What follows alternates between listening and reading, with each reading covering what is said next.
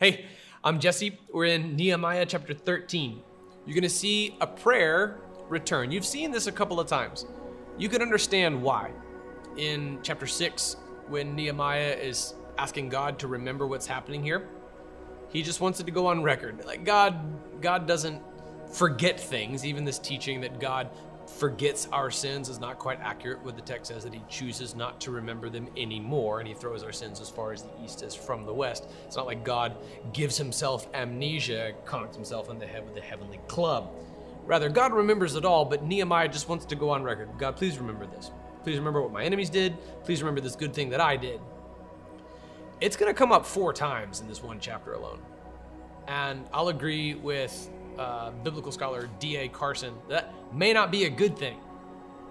All right, when old dudes who have been faithful in the ministry want lots and lots of accolades and people to remember all the good things that they've done, it may not be a good thing. It may not be a good thing. There's another wildly different interpretation that draws back that same kind of thought that Nehemiah may have been a eunuch. And because he's a eunuch, he doesn't have any progeny to carry on his name and remember his legacy. That was a big deal. Actually, kind of in Persian culture. Within Hebrew culture, it was a big deal because of your allocation of the promised land. And so he's just asking God to remember him, asking God to remember this stuff. I don't think it's totally out of the question just to say like, God, thank you for giving me this opportunity to do this. God, I hope that I've done your will by carrying out this ministry.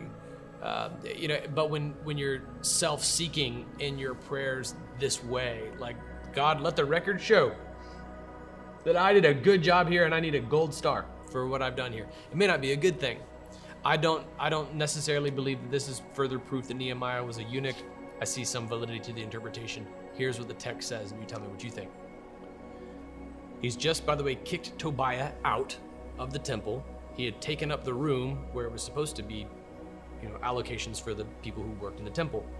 I also found out that because the portions for the Levites had not been given, each of the Levites and the singers performing the service had gone back to his own field. Therefore, I rebuked the officials, asking, why has the house of God been neglected? I gathered the Levites and the singers together and stationed them at their posts. Then all Judah brought 1/10 of the grain, new wine, and fresh oil into the storehouses. I appointed as treasurers over the storehouses the priest Shelemiah, the scribe Zadok, and Pedaiah of the Levites, with Hanan, son of Zakur, and son of Mattaniah, to assist them because they were considered trustworthy. They were responsible for the distribution to their colleagues. Then comes the the 4 iterations in this chapter. Remember me for this, my God, and don't erase the deeds of my faithful love I have done for the house of my God and for its services. So, take what you will from Nehemiah's prayer. It seems reasonable, though self-serving. It could indicate that he is a eunuch, but I want to talk about what he actually just did to the actual deed itself. This was a big deal to have invaded, for Tobiah to have invaded a space that was allocated for the Levites. But what Nehemiah points out is that means that a whole lot of people who were entrusted with their posts in the ministry of the temple had abandoned their posts. And that meant that the Levites were unprovided for, that the temple singers were unprovided for, that the priests no longer had any provision. And because of all the people in greater Judah, Tobiah was shacking up in there. So this was all the more an insult to them. Now, what was their response when their storehouse was turned into a bachelor pad for Tobiah? Then what are they supposed to do? What are they supposed to eat? How are they supposed to survive? They go back out and they just get other jobs. That's what they do. They were posted here, but now they're just gone. That's what verse 10 says, that the Levites and the singers performing the service had gone back to their own fields. Would you, if you've never given before, would you give this week? We've just, at the Redemption Church, just announced our building campaign. If you're using this after the fact for your own building campaign, I want to invite you as well. Give to your church. If you're part of the revival project, please give. Please give. Because without your gifts, certain ministry can't go forward. And it's not just for the sake of the building campaign, it's also for the sake of the provision of those who give their lives to the ministry. If you are blessed by our worship team and the music that they put together, would you give to the Redemption Church?